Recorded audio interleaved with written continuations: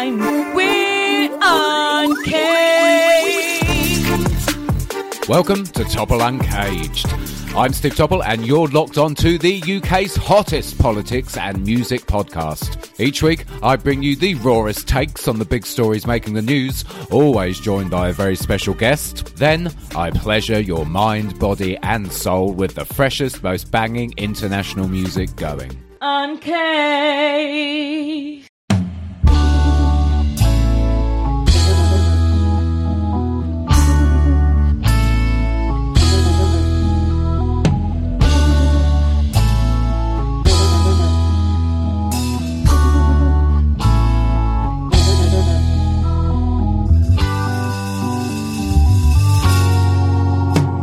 Believe it or not, I never stop.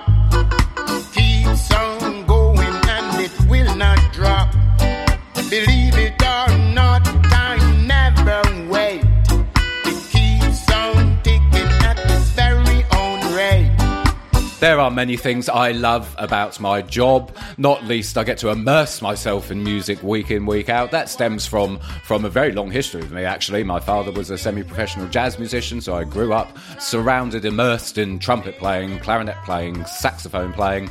I then moved into training in classical music myself, but secretly behind classical music, listening to gospel, soul, hip-hop, R&B.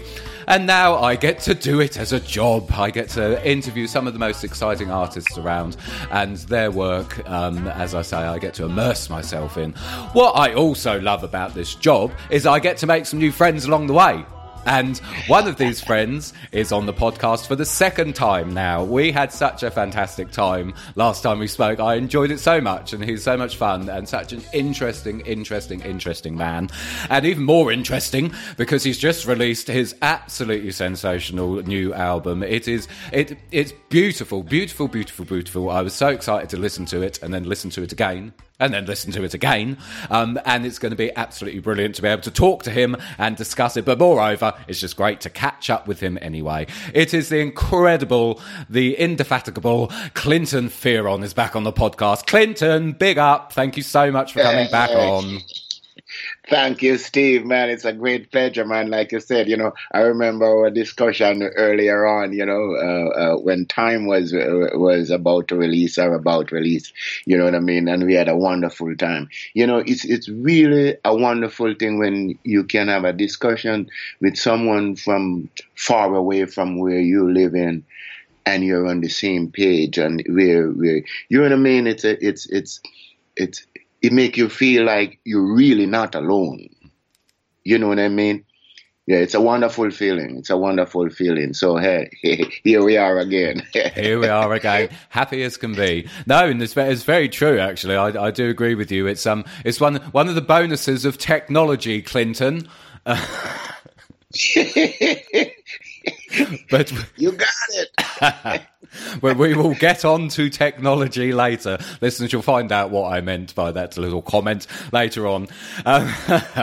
Clinton, your new album, History Say, oh my goodness, it's absolutely beautiful. I was raving to you about it off air, and then I had to shut myself up to save it for the actual record, as if you like.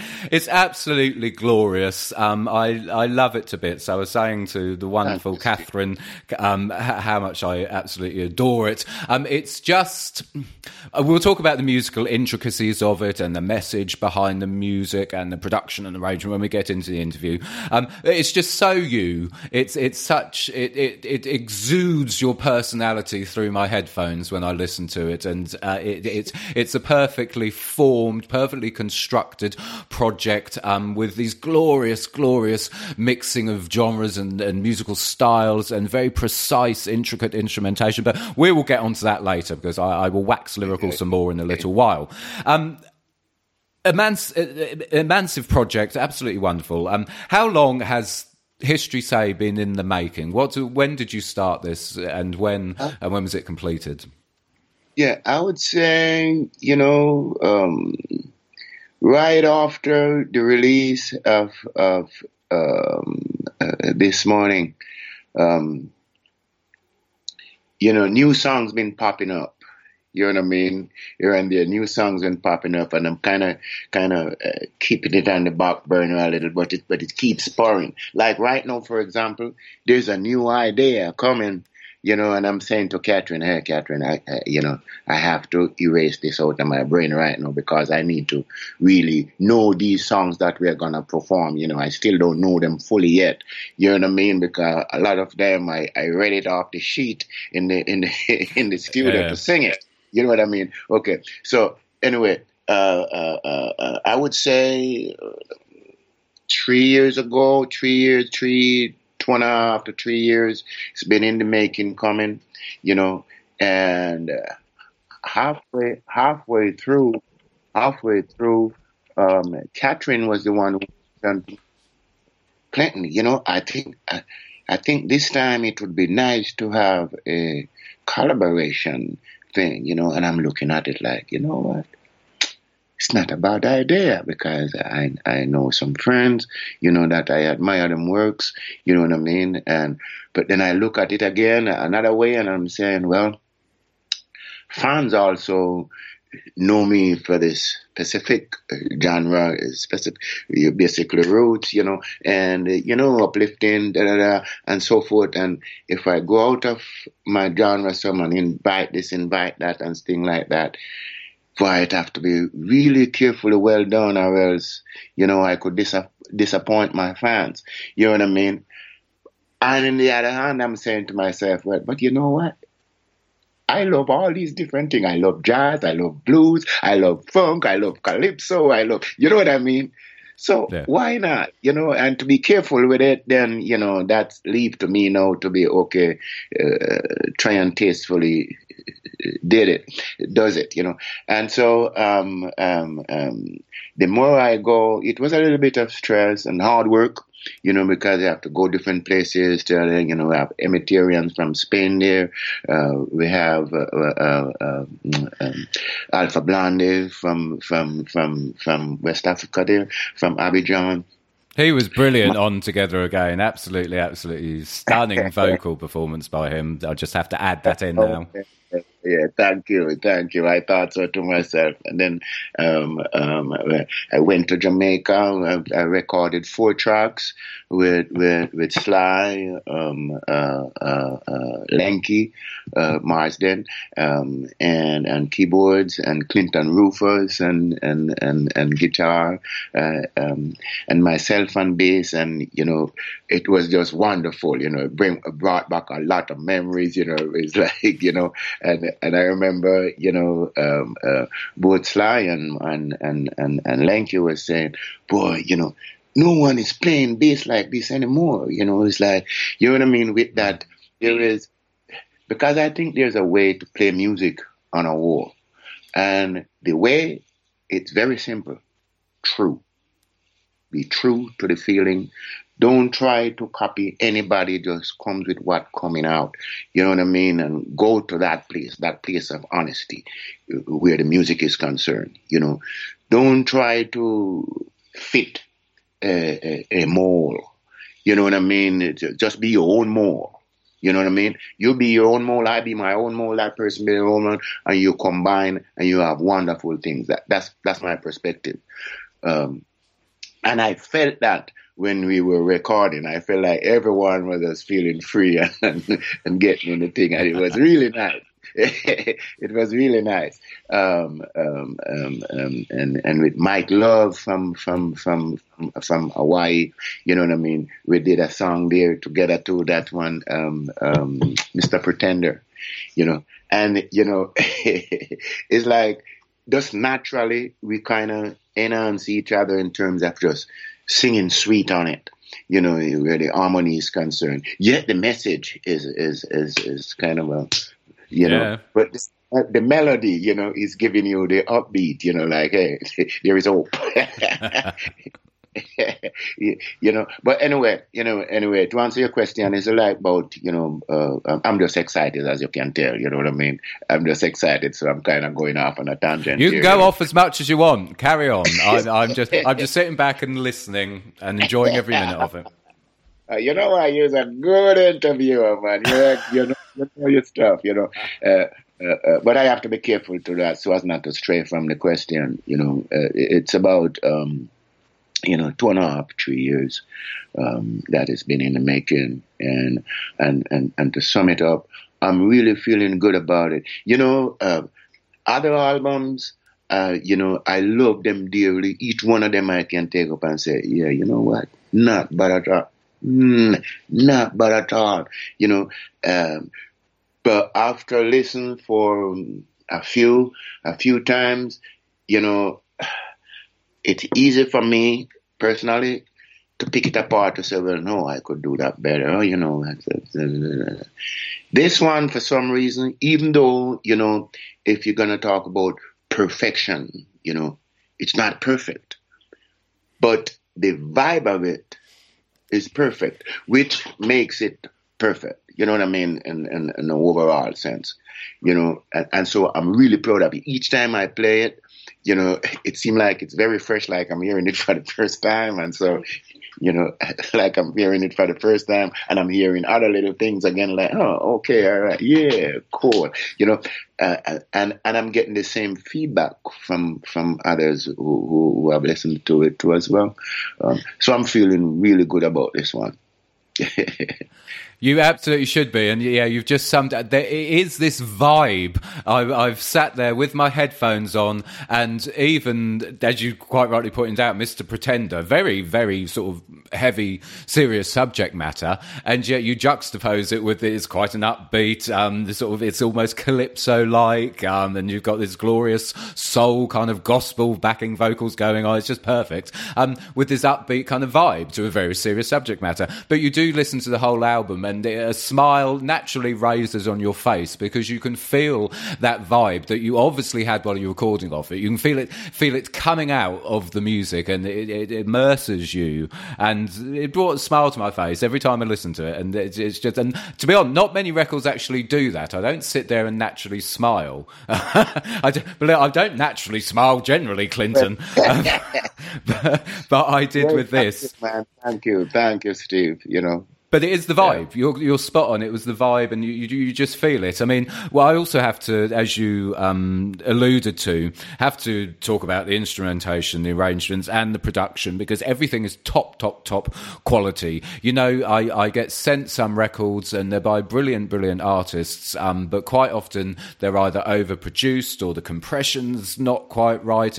But with this, headphones on, top class production, and the musical arrangements as well are just fantastic. And every performer who is involved in this project, you can hear that they were feeling it as well, and that the vibe was a collaborative event almost. It's all brilliant. I mean, we have to talk about. I want to talk about the team behind this, because they really deserve a shout out, I think, as much as you. So who was behind the project, production, the arrangements, the performers who recorded it with you? Talk me through the team behind History Say.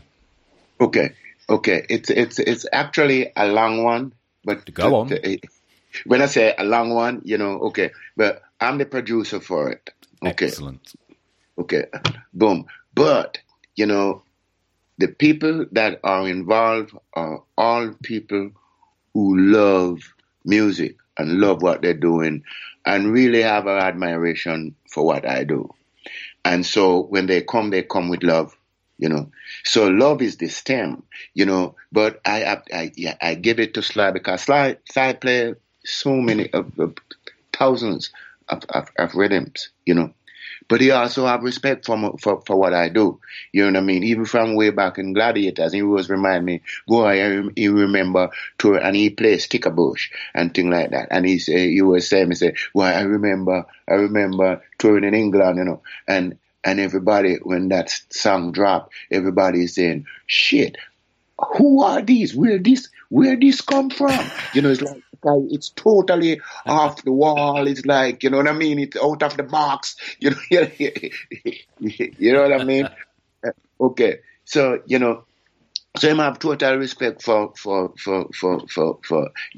and Lenky, he also, I would think that he also put something in Lenky's head too. When Lenky's here, what I'm coming with is like, and he was right there with some, not overdone, just some tasty little things that you can hear it on the record too. Not much, but it's prominent, Tasty, prominent. tasty. I love that. Yeah.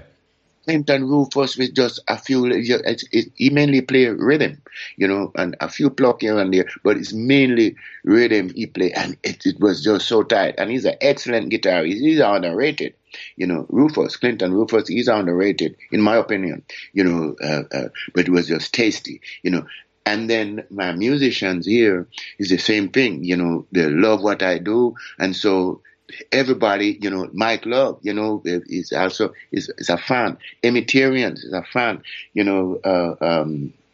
My daughter is a huge fan. You know what I mean? Okay, so she put herself in it too. Alpha Blondy. When we got to I met Alpha. A couple of times. One time, the last time before Abidjan was in Brazil.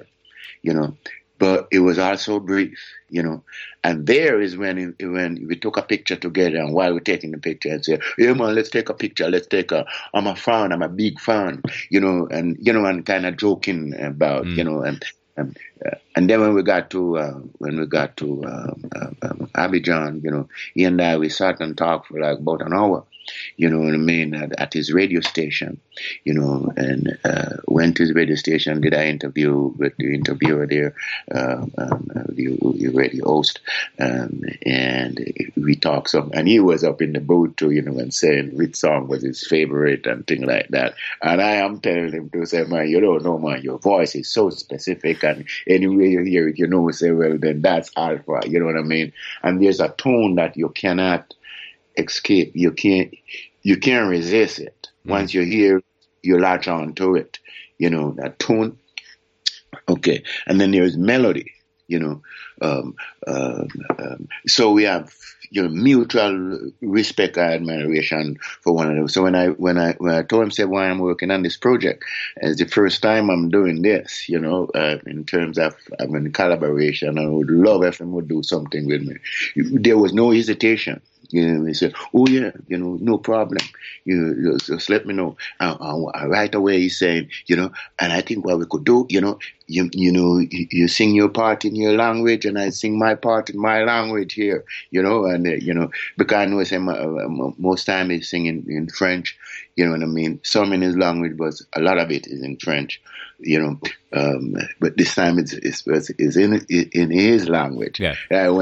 I went away and I wrote the song with the perspective, and I was so well received when we got there. It was about 20 to 30 Rasta brethren out front of the airport, welcoming with Nyabinghi drums and chanting. Excellent.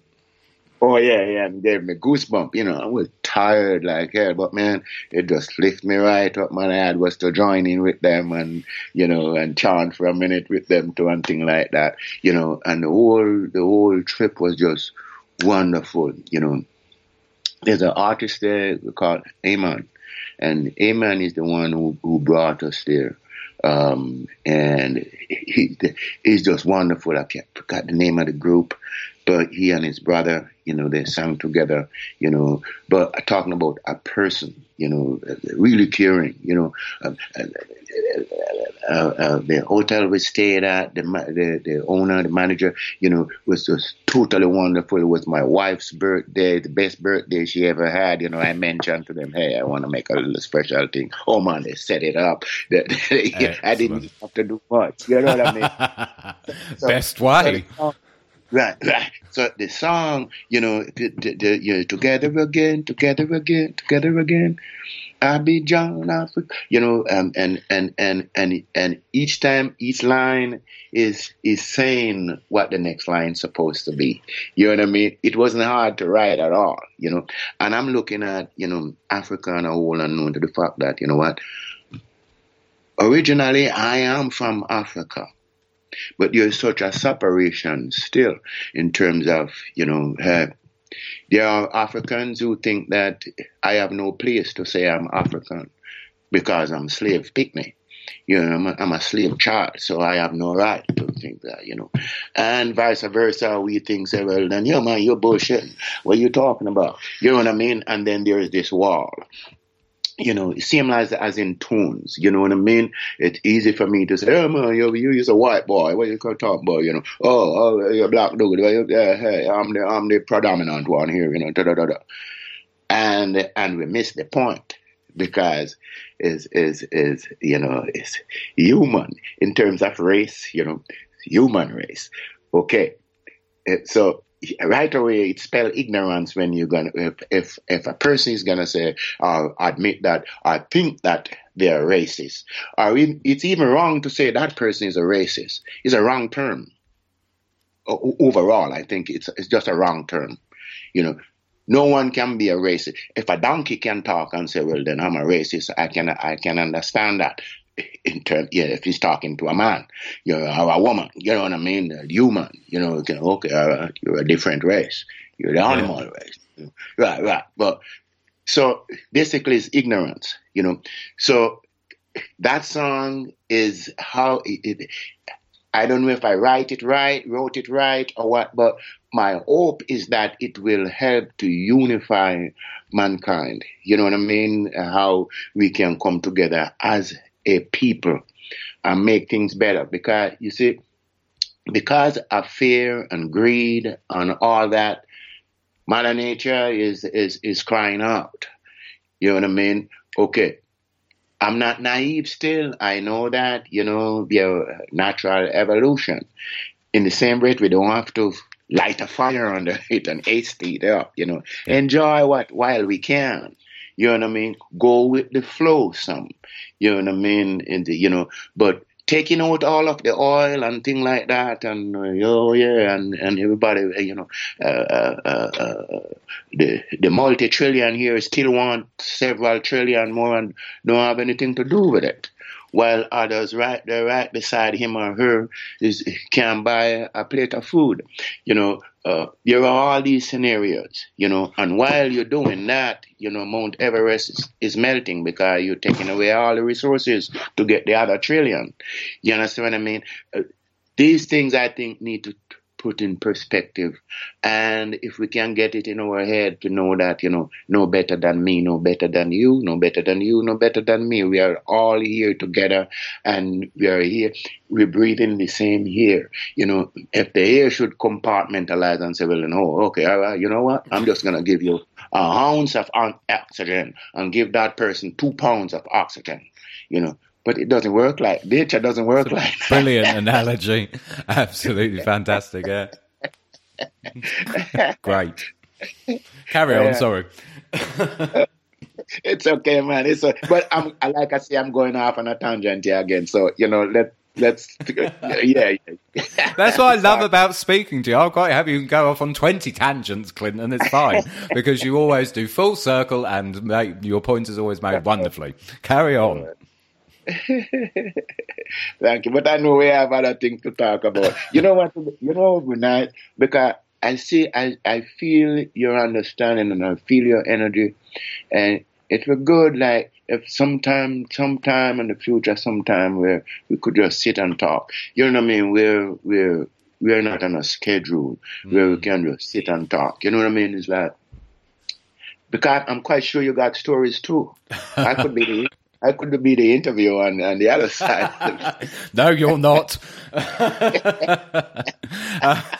I do have to do interviews sometimes because my job is actually a political journalist, really, by trade. I often go on UK television and get asked about politics. But I have a few stories, Clinton, that maybe one day we'll do a special episode where you turn the tables and you can interview me. And there we go, listeners. That could be interesting. It would be, man, because I would ask questions about the political arena because I'm so confused with that one. You think I know? It's my job. And even I'm going to try being in the UK at the minute, really. But I certainly don't want to get into Boris Johnson and Brexit. If you would like to go and grab yourself a tea, coffee, or any other kind of refreshment, do so now, because me and Clinton will be back with more chat in a few seconds. But I want to pick up on something you said, because you spoke about Together Again and how you hoped that the track would get across the fact that we should be. I mean, it's fascinating what you say about the fact that you are, of course, from Africa ultimately, and the sort of views of current indigenous Africans to sort of yourself from originally from Jamaica, etc., etc., etc. But Together Again just brings that across perfectly. You've done such an excellent job with it, you and Alpha, and it's extremely clever what you've done getting him on it, because you juxtapose the two, kind of yourself hailing from Jamaica, him hailing from Africa, and it works perfectly. And your voice is this beautiful blem as well.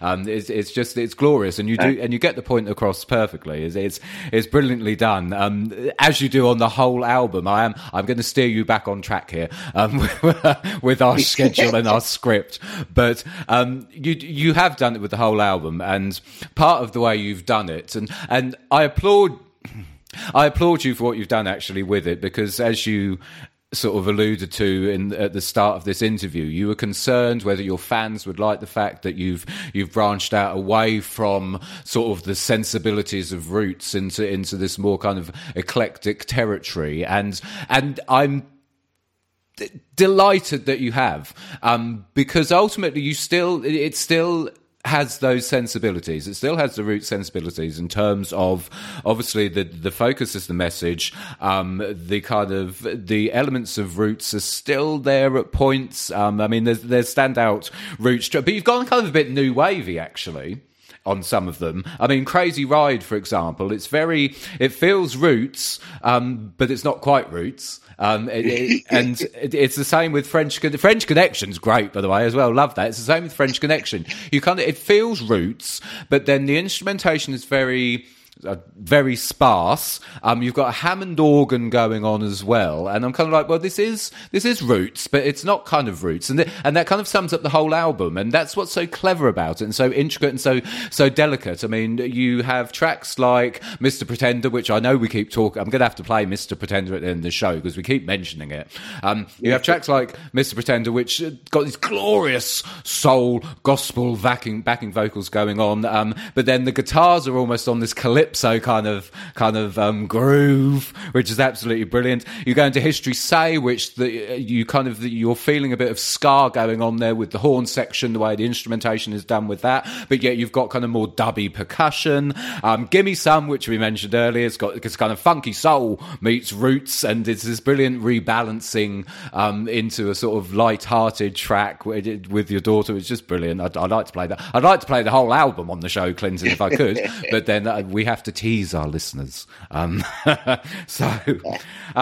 Time, of course, which we discussed the last time you were on, is this glorious infusion of kind of reggae roots, but with jazz, and it's got the intricacies and the nuance of jazz with these deliciously unexpected chord changes, which really catch you off guard, and you're like, oh, that's interesting. Wow. Oh, I didn't expect that. Real jazz overtones there, as we discussed on the last show. Another fun track, Calypso Monkey, which essentially does what it says on the tin. It's a brilliant lyrics. I was laughing my head off listening to that. And that is the album.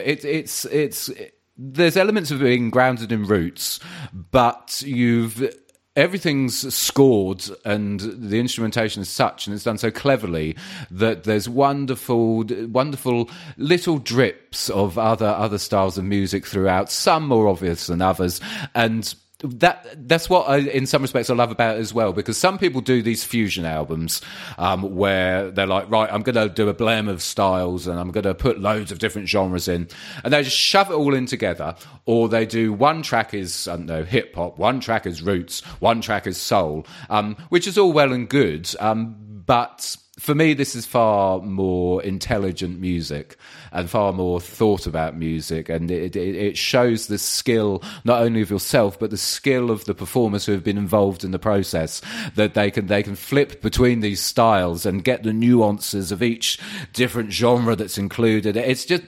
it's extremely clever and intelligent musical piece of work. Extremely clever music, and I applaud you for that because it's wonderfully done. I could go on, but I'll turn into you, Clinton, and I'll keep going off on tangents. And I'm supposed to be an interviewer. I understand, but before I miss my trend here, you're mentioning something there about the different genres and the different style and how they sound like they are together. You know what I mean? It's the same album. It's okay. What that is, part of it, is country and western is a huge part of Jamaican music culture. Even though a lot of us wouldn't want to accept that, gospel is a big part. Trinidadian music, calypso is a big part. What's his name? Was huge in Jamaica. The Sparrow. Sparrow was used in Jamaica. The first independent song was done by Trinidadian brethren. What's it? Lord Creator. Lord Creator sing the first. Independence is good for the young and the old. The first independent song. Okay, so and then jazz, with and ska, which is brother and sister.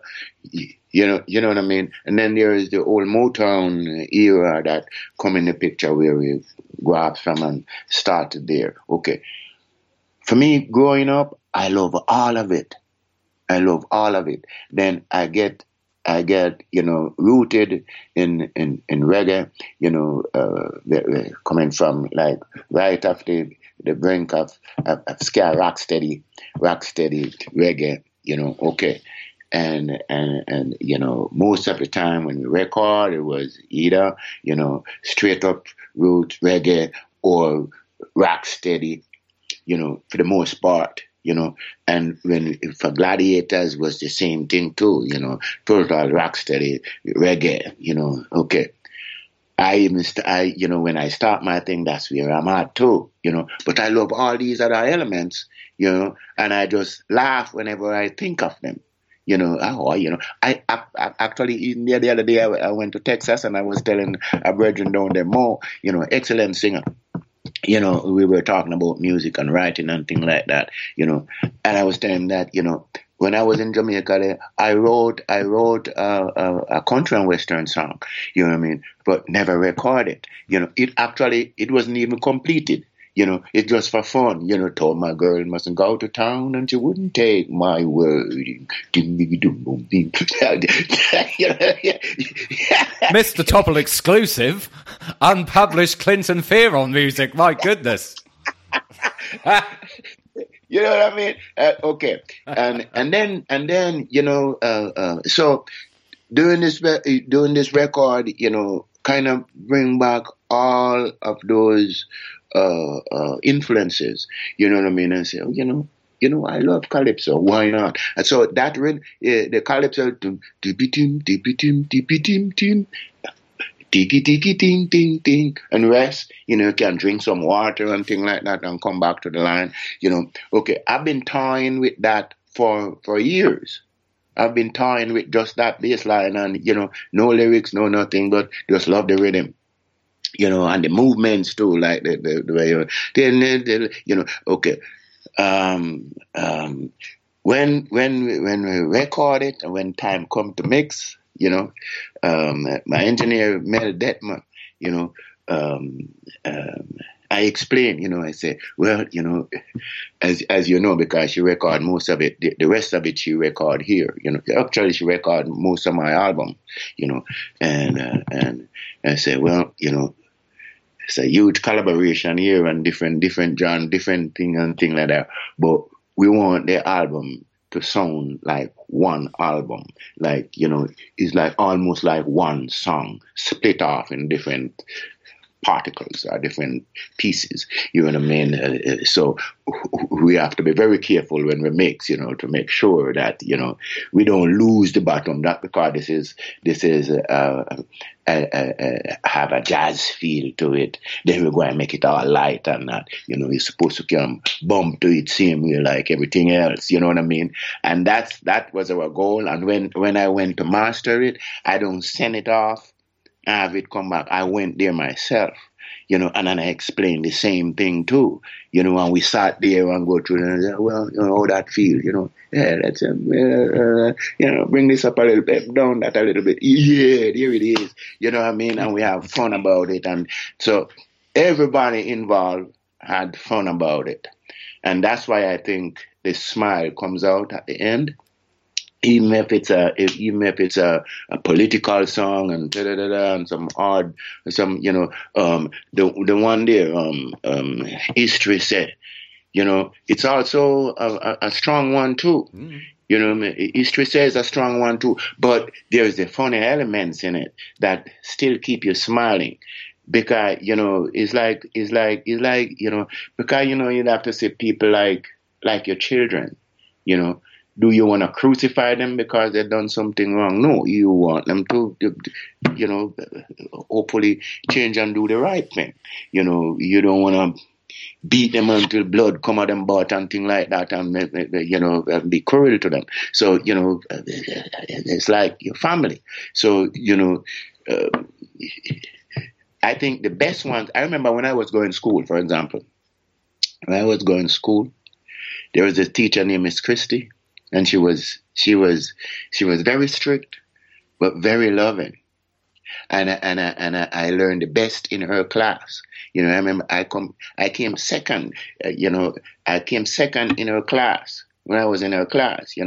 Get all a prize for that. I think I got a little grammar book as a kid.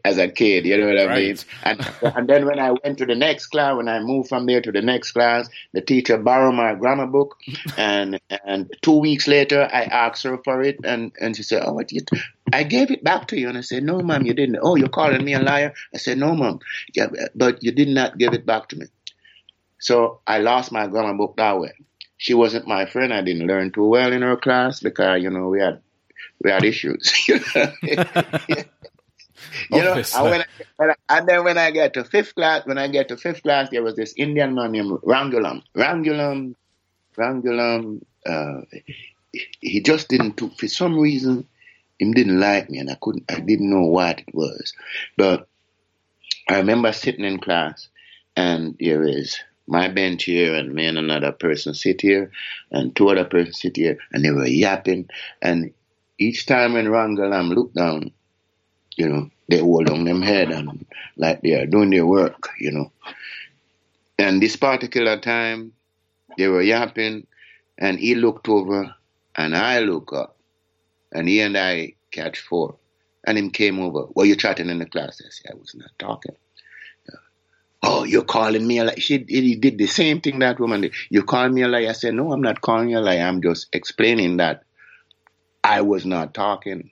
If you hear somebody talking, it wasn't me, And the man gave me some lick, man. I'm telling you, and I feel like I would kill him. So, I just take my book and what my belongings, and he's still hitting me, and I just walk out, never go back. Whatever.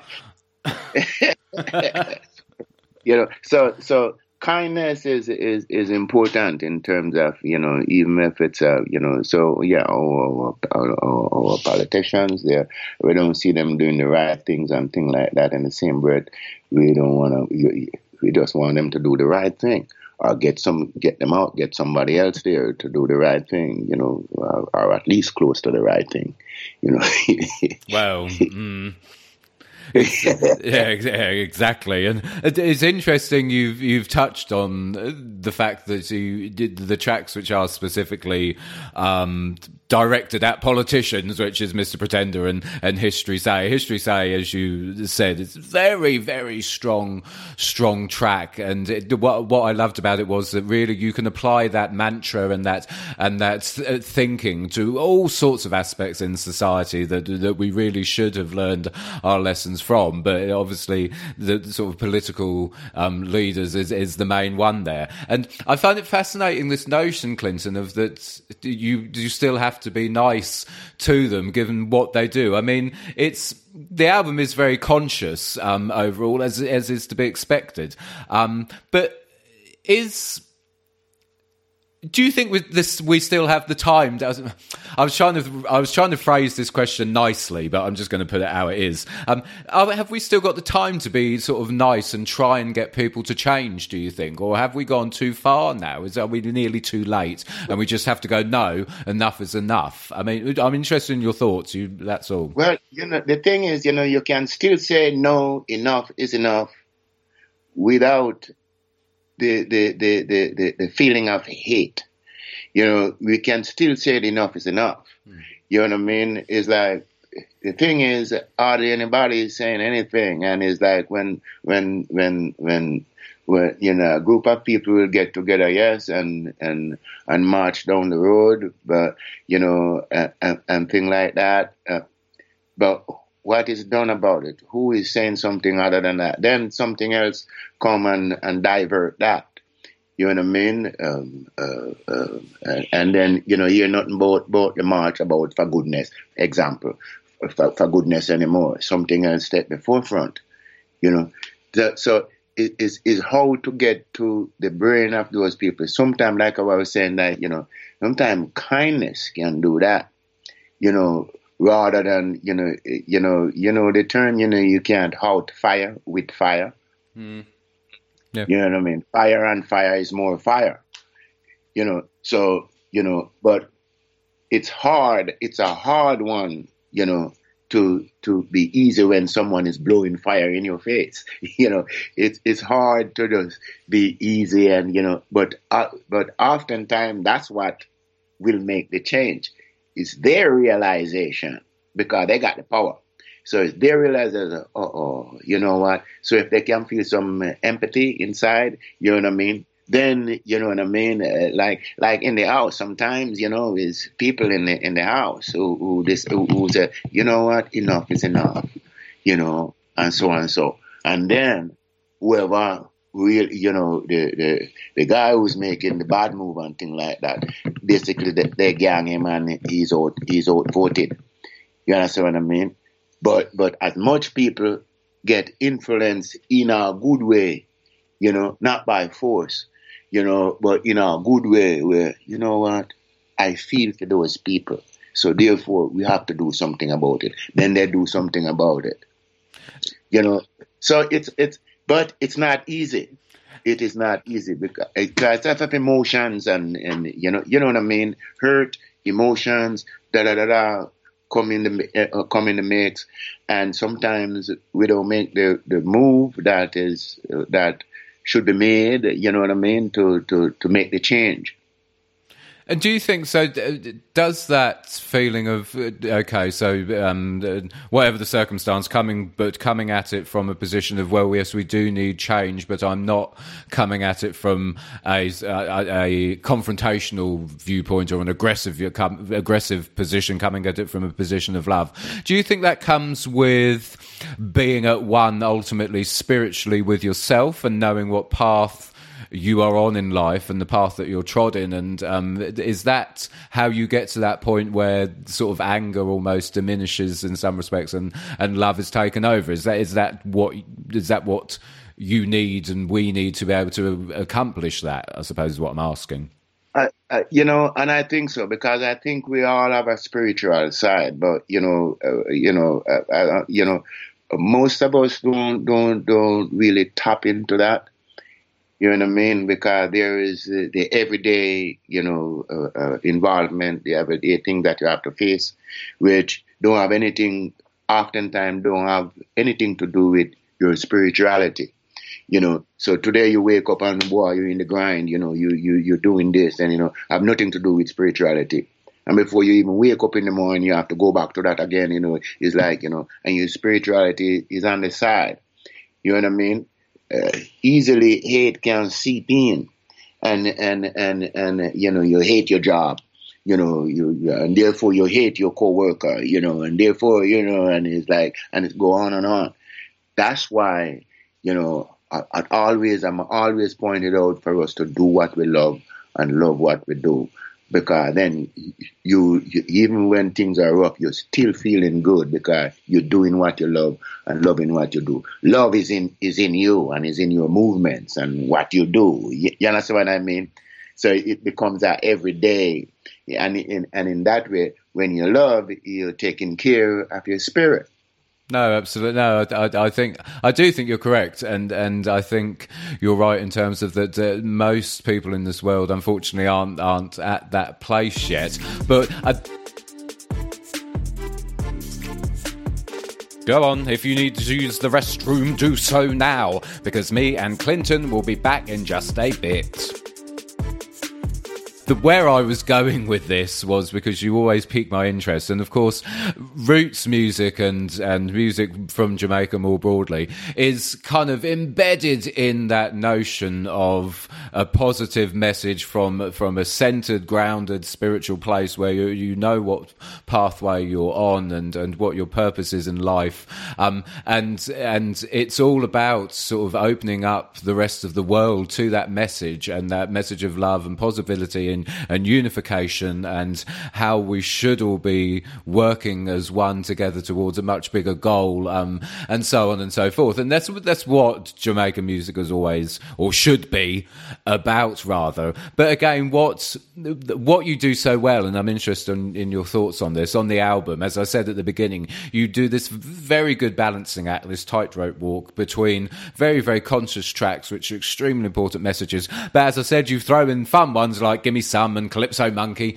which kind of take the listener to a different place, but it's still in keeping in the album. I mean, is there a case to be had?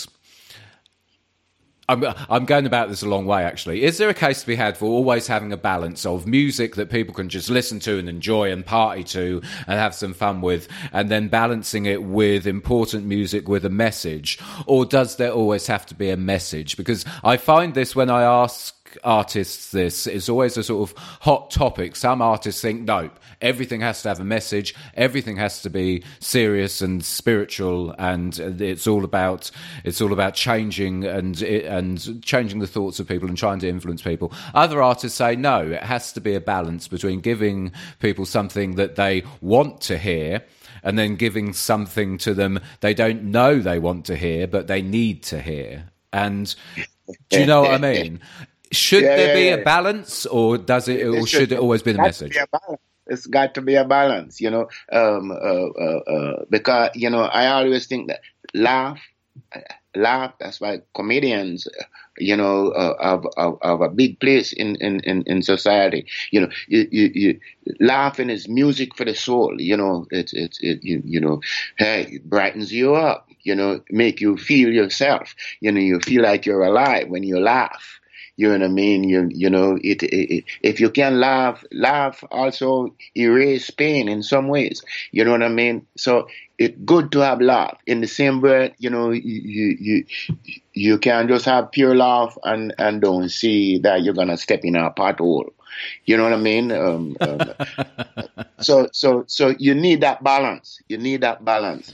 But it's how to balance that, and that balance, is like a scale, you know what I mean? And how to have it right there where, okay, all right, and then to acknowledge that, okay, it's still, both sides is gonna bounce, because sometimes we try to be too rigid too, and then we get nowhere either. So you have to leave a little bit of play there too as well, where, okay, all right, that's where you give and take and forgive and etc. You know what I mean? And playing the balance wheel there, you know. But yeah, there got to be a balance, and that's one of the reasons why I love this album so much too.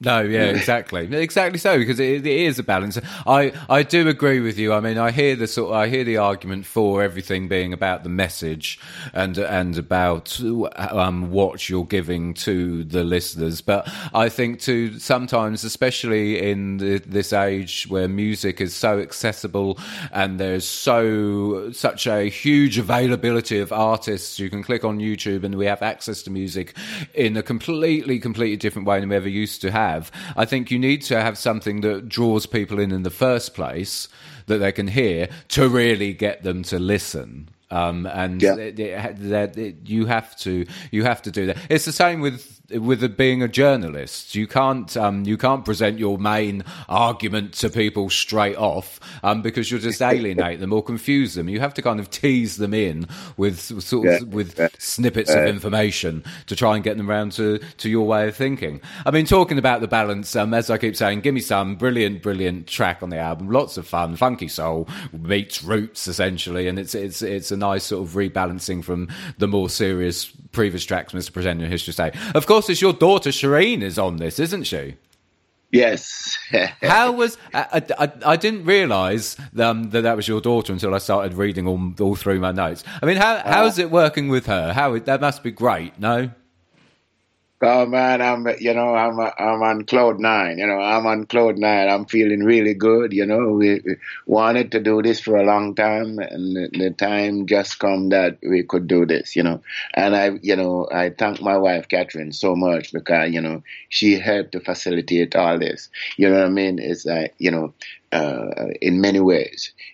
So I'm like I say, I'm just riding the cloud right now.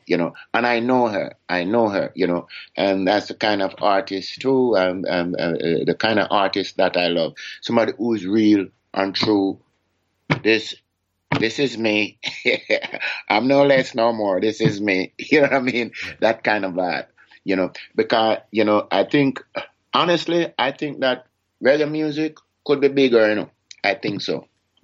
Even if it's not bigger, because in the sense of okay, it's coming from a little island, so big countries and things like that not gonna let a little island politically, not gonna let a little island take over. But underneath, it could take over in a spiritual way, in a good, like really, like when it started, before people start to, and artists and musicians, and they start to use it as a vehicle to exercise their manhood or their womanhood and so forth. And then, the message slip through you cannot sing about love and happiness, and things like that with a gun in your back pocket. You understand what I mean? It doesn't work. It's like oil and water, Yeah, it doesn't work. So, and you can't take your audience for idiots, They're gonna look at that and say, I know people who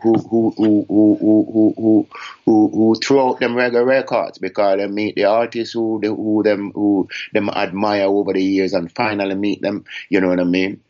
And the disrespect, cause them to throw out them records and don't even listen to the thing anymore.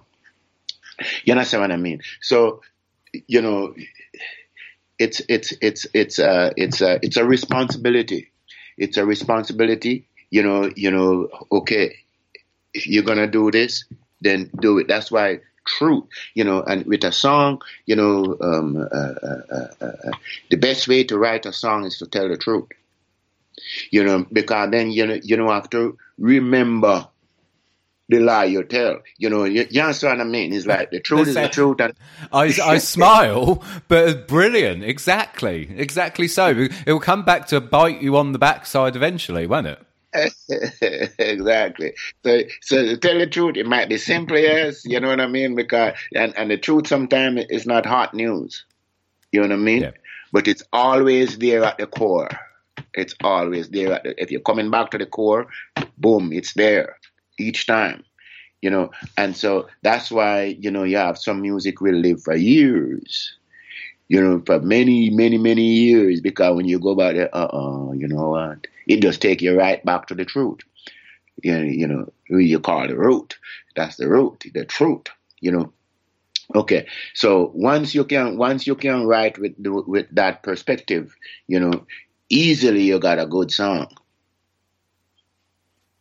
No, absolutely. So I was just thinking, I had Kat from Third World on a couple of weeks ago, along with AJ and Richard, and we were chatting about a very similar thing, actually, about how it's how way back when Third World sort of first formed in the late 70s and early 80s, they were pilloried by a lot of American journalists for the fact that they mixed reggae with soul and sort of fused the music together, and it was very people weren't happy about it at the time. And then, of course, we have this fusion is now back on trend, if you like, with what's happening with the revival movement. It's all very much about taking different genres and mixing them together, etc., etc. But it's back to being about the message again as well. I mean, do you think that you say that sort of reggae and roots music could change the world, and how it originally used to before, as you quite eruditely put, before people were waving guns around in their back pockets, but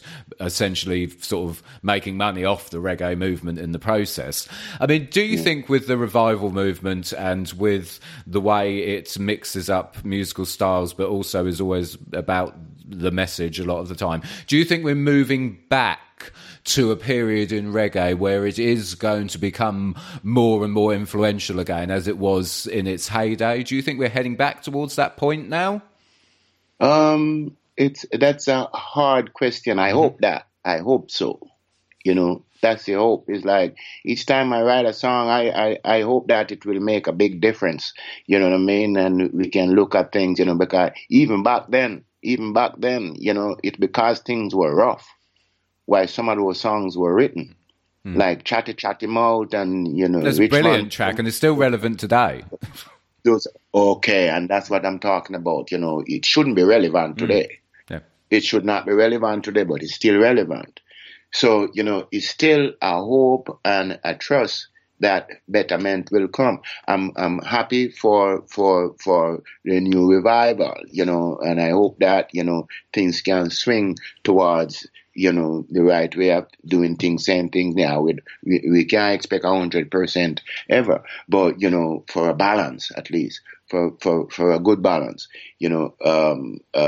I love the fact that, you know, again, I think it can happen, you know. Because I can't stick with the negative. I have to look at the positive. And I think that we are resilient as a people. You know, I think we are resilient, and I think that we can make change if we want to make change as a people. Again, is to get the thing is to get all of us on board, you know, or most of us on board, you know. And I think the more we can be honest with ourselves, who we are, is the easier we'll get there. You know, we talk about the truth again. You know, the truth who you are, who you really is. Don't try to put, you know, like you know, like in terms of talking about like dancehall, you know, and things like that. You read my mind, yeah. Okay. You know, there are some artists there that they are actually saying some good things, you know. But it's so hard to and even me as Jamaican, sometimes, you know, I have to listen keenly to hear what they're saying. Okay, the words are important, you know, so if you're saying something important, try to make it be heard, let it be heard. You know what I mean?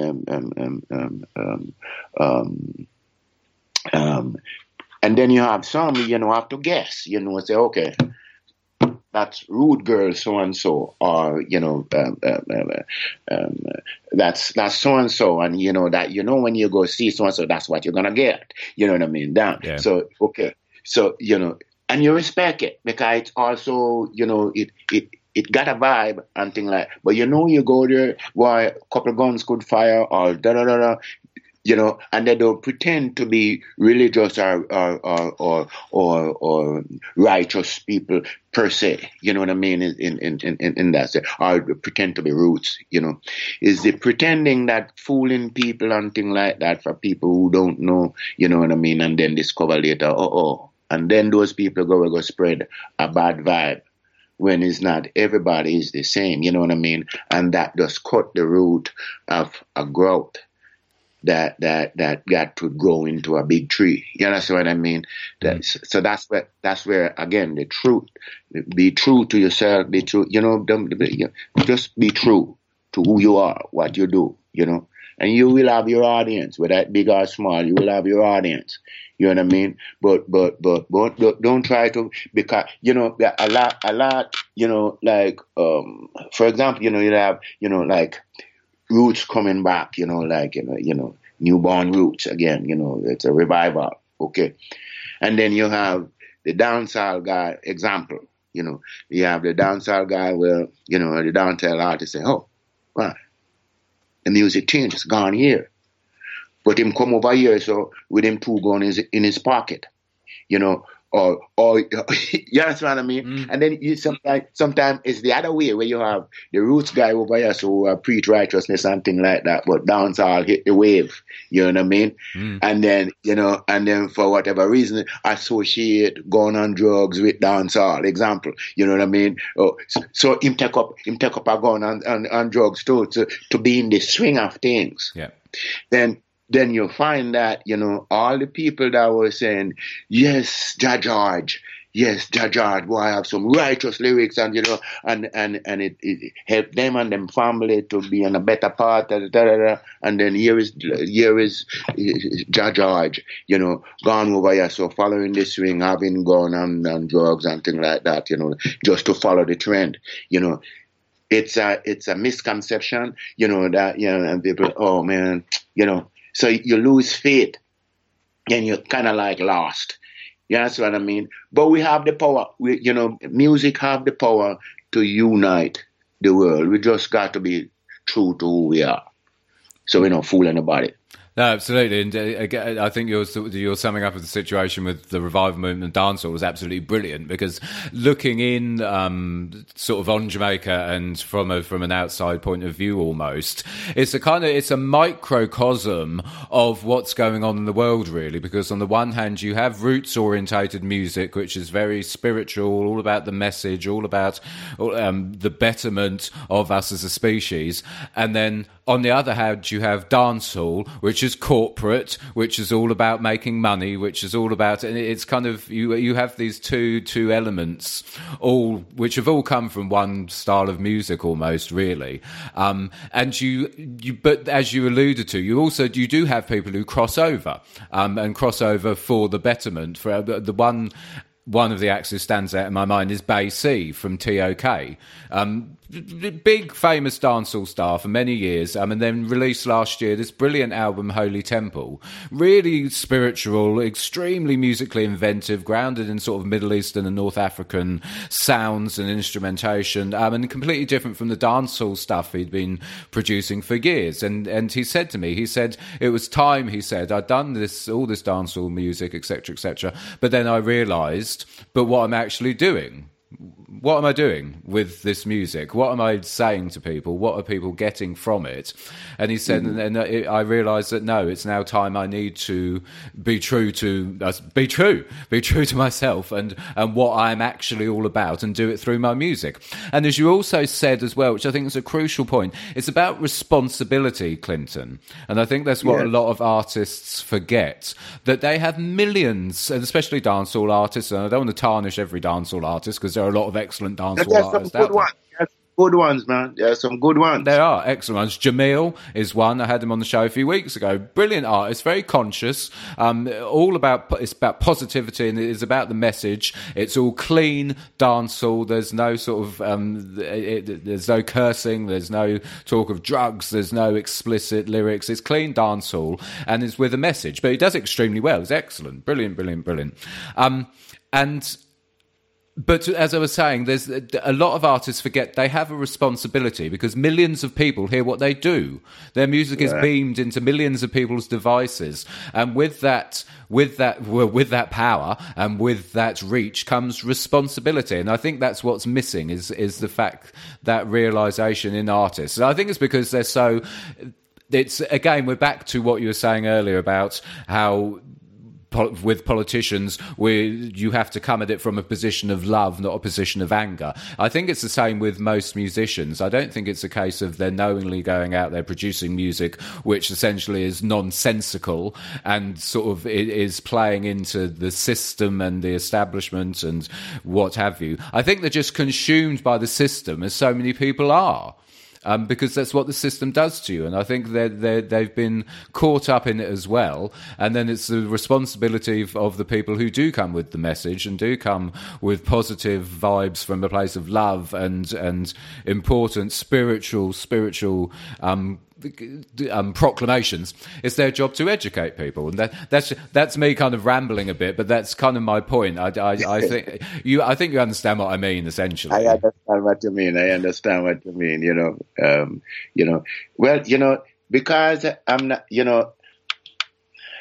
I don't know. I just try to be true to who I am. I don't try to be more. I don't compete with anybody. If any competition is with my own self. You know what I mean? I don't compete with anybody. I don't compete with any kind of music. I just try to do something that feels good to myself. I truly feel like this is good, and I hope that others will find it good too. You know what I mean? Most of these songs, or if not all of them, is a therapy for me. You know what I mean? And I hope that it will be therapy for others too as well. That's it. You know what I mean? So that's my thing. I love what I do. I do what I love, and I love what I do, and I try to impart that vibe to everyone. And in part it you do. It always comes off when I chat to you, Clinton. It really, really does. Last chance for you to pause and take a break, because me and Clinton will be rounding up this interview in just a bit. We have to talk about, there's one track I do want to talk about on the album, getting back to History Say. So we discussed this track before, and I have to bring it up because it is kind of relevant. It's of course Technology, which we had a giggle about when you told me about it on the last show when you came on, and obviously I've heard it now. And as I said at the beginning of this episode, it did make me laugh a lot, but it did make me think, because social media, for example, I think there's good things about it and there's bad things about it, and it's kind of the same with music. I mean, your career has spanned so many decades now, and you've seen the changes from vinyl to cassette tape to CD to now the age of streaming and downloads and Bluetooth and blah blah blah blah blah. I mean, do you think that being in the age of streaming and downloads, where music is so accessible, is this a positive thing for music? Because from my perspective, I kind of think it is, but there's something which kind of niggles me about the loss of vinyl, about the fact that the vinyl isn't as widely circulated and as widely produced as it used to be, that niggles me for numerous reasons. But is this accessibility that we all have to music now, is this a positive thing, do you think, overall? Or are we now just swamped with too much nonsense and we have to sift through it to find the decent stuff? What are your thoughts on streaming and downloads in 2019? Like I said earlier, it have its positive and it have its negative. The negative is like I said there, you have to sift through to find the good ones, and you get bombarded with a lot of bad ones. Oftentimes, the bad ones is what you see first, because they know that it's not that good, so they put it right there on the forefront, and we spend money, to make sure it get there. You know what I mean? So that part of it. The other part of it, the good part of it, is like if you're industrious enough, you can get it to everywhere. For example, for us, yes, we got some help. We got Baco in Europe there that has, got our back. But if it wasn't for, you know, technology and the media, you know, where Catherine over here is doing a lot for letting people know what's going on, and, you know, hey, we're doing this, we're doing that, hey, you know, here we are, you know, you know, I probably would be sitting here same way, you know, making a little record and carry it around the shop there, go sell it. You understand what I mean? And can't move from here. You understand what I mean? Yeah. So, you know, it make you work more as an artist. You know, earlier, you know, your work as an artist was to make the record, you know, make the song. You go in the studio, oftentimes it's not even you produce it. The record company have a producer, you know, that produce the thing, or the record company produces it and have a sub who take the thing, bring it to them, and your job is done from you write the song. You know what I mean? But yeah, you are as the artist responsible for everything, and you know you have to go through all the steps and things like that. It's harder. But in the same way you can do it. The other downside is that, okay, because, you know, you can just get on your computer, again, who is so industrious, you know, you can get on your computer, you know, and you make a drum beat, you know, you have a guitar input there. You can imitate a guitar imitator. And you know what I mean? Yeah. And you got a song, or you don't even have to wait for an album. You say a song and you put it out there. Doesn't mean it's good. No, it doesn't. But it's out there, you know. So it kind of, in a way, the quality of music is diminished. You know what I mean?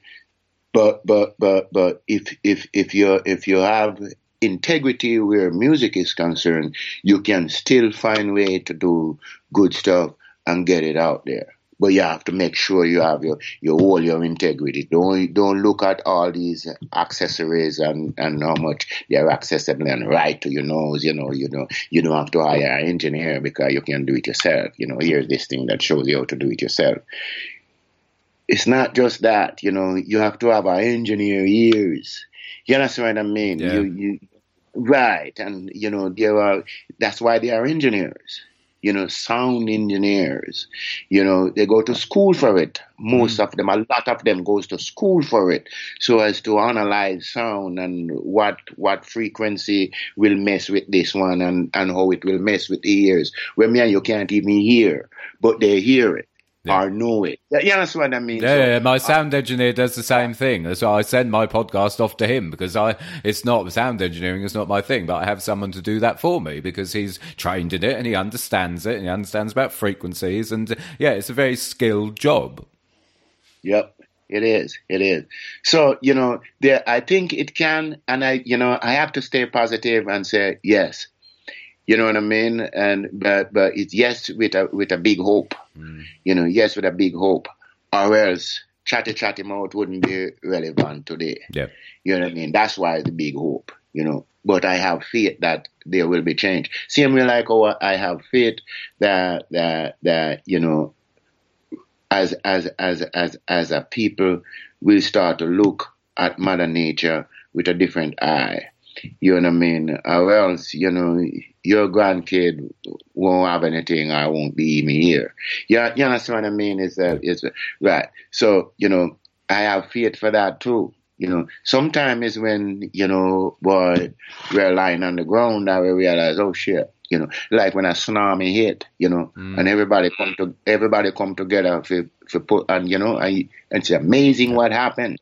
When that happened, when everybody, the rich, the people, the black, the white, the brown, everybody come together, moving in the same accord to make a difference here. We need to change this. You know what I mean? When we can do that, boom. So it's to get us to that point. I still think it's possible. I still. I have to stay positive.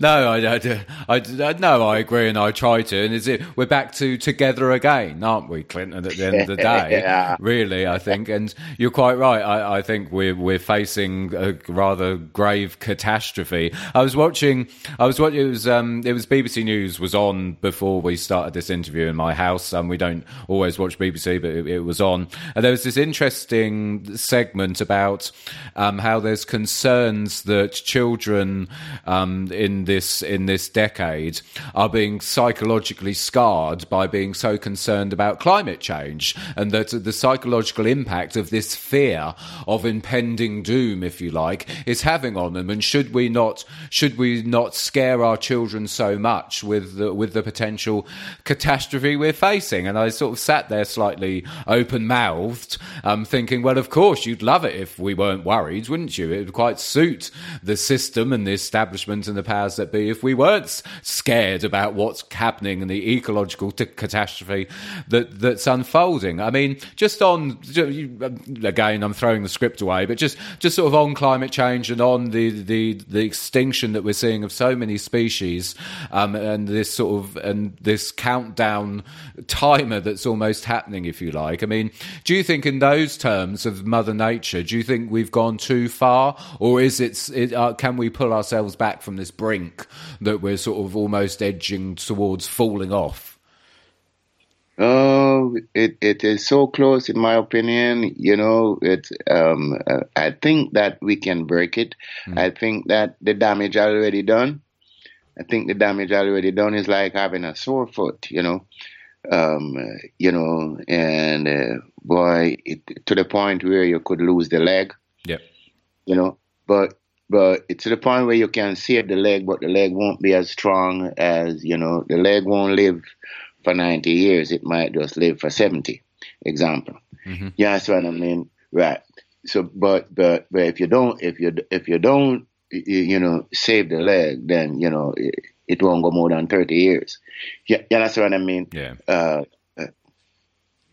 Right. So I think that we can do something. Yeah, as we talked about earlier on, there's still a natural evolution. There's still a natural evolution, but we don't have to help it to finish faster. Yeah. You know what I mean? And I truly think that, if we did figure out how to go live on the moon and Mars and things like that, Earth would finish already. Damn, no. Because they would just scoop up what they can scoop them and to hell with Earth, you know what I mean? But we still don't figure out how. No, exactly. We'd be off and going and ruining another planet, wouldn't we? Essentially. No, I think you're brilliant. Your analogies are wonderful. Your analogies are always so vivid, and I get this picture built in my mind straight away. It's the artistic side of you. Brilliant analogy about the leg with the climate, because it's very true. I think you're spot on. But we did digress slightly there. But I was interested in your thoughts, because I know obviously you're big on Mother Nature. We'll get back to business. Now I have to obviously mention this, because the fantastic Boogie Brown band, excuse my tongue there, and your daughter as well are on the road from October. It's your tour you're doing. Well, it is a tour. You, the Boogie Brown band, and Shireen are touring. It's mostly in France, isn't it? But then you're sort of jettisoning off to a few other countries along the way. Just to tell listeners a bit about the tour that's starting in October of this year, Clinton. Oh, you know what? In terms of details, I'm kind of terrible with the details. Is Catherine just dragging you along, essentially? I know that the first gig is in Paris. I know the first gig is in Paris. And Materials, right? I'm getting some feedback over here, and the Emitarians will meet us there from Spain. So your wife is just dragging you around Europe, really, isn't she? That song that we're supposed to do together, Oh, that's another one. The French Connection. I've not even know it fully yet, but I'm working on. there is so many things, you know. But yeah, I'm really looking forward to it. You know, some noise making up about the tour. I'm really excited having, and it will be this time. It will be with all guitars, no keyboard, just all guitars with drums. You know, all guitar including bass. You know, Yep. 4 guitars including bass and drum. You know, right. And then there is Shireen and like I said, Immaterians and Meters. I love guitars, you know, and the sound of guitars, you know, not, you know, you can play the same riff that organ is playing, but not to the point where, okay, you make it sound like an organ, you know, or try to imitate an organ or run a pat so it sound like an organ. It's a guitar sound. You're just doing the part that the organ is doing or doing the part that the piano is doing. You know, I love that. I love that kind of thing. You know what I mean? Because then, you know, then you step out of the box. You know, everybody think that, oh, reggae got to have this or it got to have that. You know, like I remember I got a drummer one time and he said to me, yeah, man, I know to play reggae, man. You know, it's just four different style, you know, and you know, and 4 different beats, you know, and there you got it. I'm saying, man, you're totally wrong. You're totally wrong. Where man. did you find him? Actually, it was the same place around here, you know. Actually, he's the drummer that played on the first album that I put out, Disturb the Devil. Okay. He played on Disturb the Devil, you know. But is that the conception, you know, where one figure, okay, I know enough. You know what I mean? Before you even begin to learn the thing, you know, you realize because and what I was trying to tell him is that, you know how we get started? We get started because we got a whole lot of Motown music. You know what I mean? And so it's all of that we intertwine with some jazz, some blues, some Latin sound, and some calypso and some African rhythms, all combined together on old chants that, you know, our grandparents chant because they know we are great grand with them. We pass it on to our grandparents, where they pass it on to our parents, and you know what I mean? And who carries it? Some lost it along the way, some still carries it, and we catch up some of doing and the sense of humor and things like that, and certain tones, you know what I mean, that we still have in the music, is all of that together. So, you know, and there are different beats, there are different rhythms that intertwine, you know, so it's non-stop. No, and I'm fascinated as well. I didn't realise you were doing it just guitars, because that adds even another layer to this. Because, I mean, this is going to be, so this will be the first time really that you're performing History Say live, which performing new material live in itself is a whole sort of different ball game, isn't it? And but you're doing it with completely different instrumentation and different arrangements. And I mean, how are you feeling about firstly taking the album on the road, but now you're mixing it up, and it's going to be a completely different kind of setup altogether anyway? How does that make you slightly nervous? Is there some trepidation, or are you looking forward? Well, a little bit of nervous, but not much, because we've done a little bit of it, like a testing. We went to Alaska a few months back. We went to Alaska, you know, with the same setup, without sharing, just you know, the 4 guitars and drums, you know, and we tested it, and people loved it, you know. Excellent. We loved it too, you know. So we know that it's gonna be good, because the thing is, we can have fun, and there's a natural relation. You know what I mean? There's a natural relation, you know, and so, and they are good musicians. They are so excellent musicians. So, you know, I know it will work, you know. It must create, sorry. I was just going to say it must create it must be a more intimate sound as well if you've stripped it down to just guitars and then the vocals. It must create a very intimate kind of feel to it. No, it is. It surely is. It surely is. You know, it reminds me. You know, I think if you look back for some of the earlier reggae, you know, that have had a little bit of that, you know, and it's because the producers didn't have much money to do it, to put a bunch of stuff and things like that, and just to be different. You know, you have a few songs there with Dennis Brown with something like that, where it's just, you know, there's two guitars, you know, and drum, bass, and his vocal.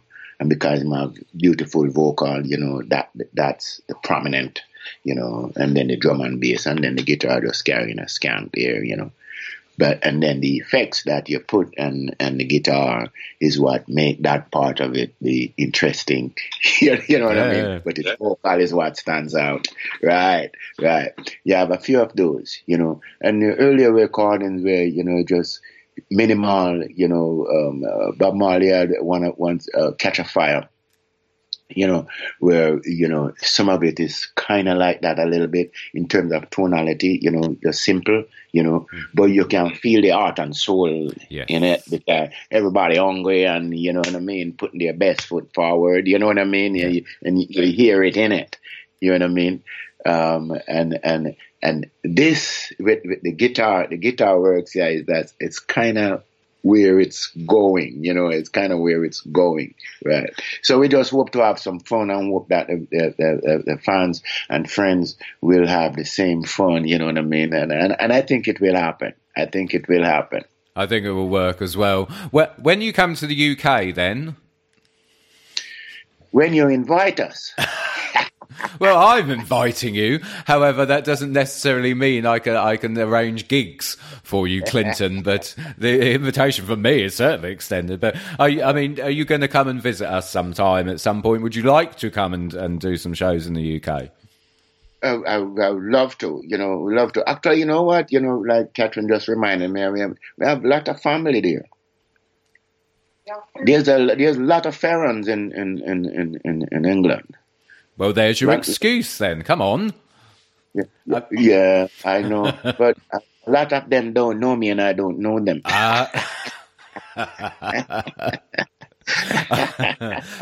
Right, I see. That could be a bit of a problem if you turn up on their doorstep with all your musicians and your wife and your daughter.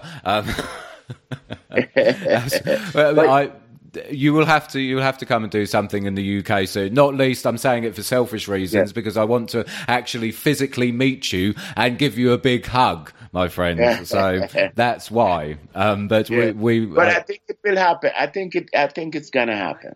I think it's gonna happen. Yeah, actually, you know. Thank you, Manoj. You know, one acoustic. One of my best acoustic gigs were down there in London. There, what's a place called the Rich Mix? I think it's the Rich Mix. Yeah. You know, you know, you could hear a pin drop. You know, and the sound of the guitar, the vocal, everything. And you know what we were talking about sometimes when you feel like, wow, you're totally on point. Yeah. You know, sometimes, you know, hey, it's good, yes, but you know, it wasn't quite on point. That one was on point. Okay. All around. Sound engineer was so perfect in terms of capturing. It was the Martin at the time, little Martin guitar, and it's a sweet little guitar, but it's very finicky. He captured it so well. The amplifier that it comes through was so, you know, I can't take responsibility to say, oh, I know how to handle that amplifier, so I got my sound. I ran into that. We're back to truth again with you, Clinton. At least you're honest. Well, please come to the UK soon, because like I say, I'd love to properly meet you in person. Anyway, we have to wrap this up because, as always, we could carry on for hours. However, it would be a very long podcast episode. Look, History Say, as I said, and as I keep saying, it's an absolutely wonderful project. It's so good. Beautiful, beautiful project. If there is one one thing that you would like listeners to take away from History Say, what is it? What is the ultimate message and goal of this project, Clinton? Oh, man, don't limit your freedom. Don't limit your freedom. You know, I think when you can be true to yourself, again, you know, try your utmost best to do what you love and love what you do, and don't limit that freedom. You know, that's basically it. That's basically it. I think is that the best message that you could probably give, because everything else would springboard off that, in my opinion. Absolutely. My goodness, Clinton, it was such a pleasure to be able to talk to you again. I had so much fun. I really enjoyed it, as always. And as I say, History Say, it's absolutely stunning piece of work. All the links to be able to download your copy of it will be in the show notes to this episode, as will, of course, all the links to Clinton and everything he's doing, and the links to the dates and the tour, which, as I said, he can't remember, but his wife Catherine will be dragging him around Europe. So, I mean, that will be worth seeing in itself. Never mind the performance. But for the minute, Clinton Fearon, thank you so much for coming back on the game. You're most welcome, Stevie. You're most welcome, man. And much appreciation. Yeah? My absolute pleasure. Am I allowed to say that I love Clinton Fearon to bits? He is one of my favourite guests. It is always such fun being able to speak to him, and so insightful as well. But moreover, he is such a talented artist. History Say is a remarkable piece of work, gorgeously delicate, intricate, yet so beautifully constructed piece of work. It's just gorgeous on the ears and gorgeous on the mind too. Clinton, you are a legend, my friend, and I'm very, very humbled to be able to call you a friend. Such a pleasure to speak to you as always. And listeners, I hope you enjoyed that. Here is a track off the incredible History Say. This is the last track on the album. It is called I Will. Here is Clinton Fearon with I Will. Check it out. I will rise, I will rise and say what I have to say. I will rise, I will rise and do what I have to do, and do more. If given the chance, I will do some more. One thing I know for sure, I will rise, I will.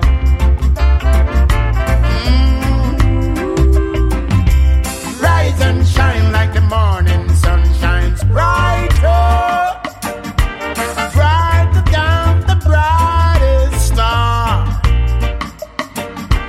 Rise above strain, rise above pain, and higher, high above the raging storm. 'Cause happiness is my friend. Ooh, ooh, ooh.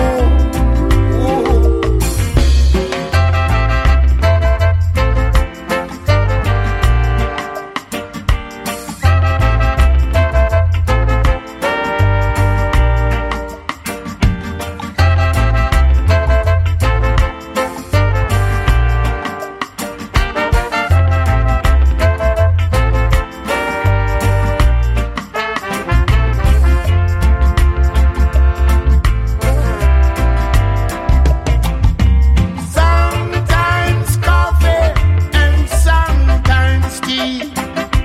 Sometimes emptiness fill my cup. But I will rise and give thanks and praise. 'Cause happiness is my friend. Oh yes, I will rise. I will rise, I will rise and sing this little song. I will rise, I will rise and dance this little dance, and more. If given the chance, I will dance some more. One thing And that's it. This very special episode of Top Uncaged is done. I'd like to thank my fantastic guest, the incredible Clinton Fearon. Follow him on Twitter. It's at Clinton Fearon. As always, behind the scenes, thank you to the love of my life, the gorgeous Nicola Jeffrey. Follow her on Twitter. It's at Nicola C. Jeffrey. My man behind the booth, sound engineer Gav Pause. Follow him on Twitter. It's at Pause with AZ Radio. And my in-house singer, it's Ray Star Music. Follow her on Twitter. It's at Ray_Star113. Thank you to the Canary for uncaging me. I will see you again soon. Uncaged.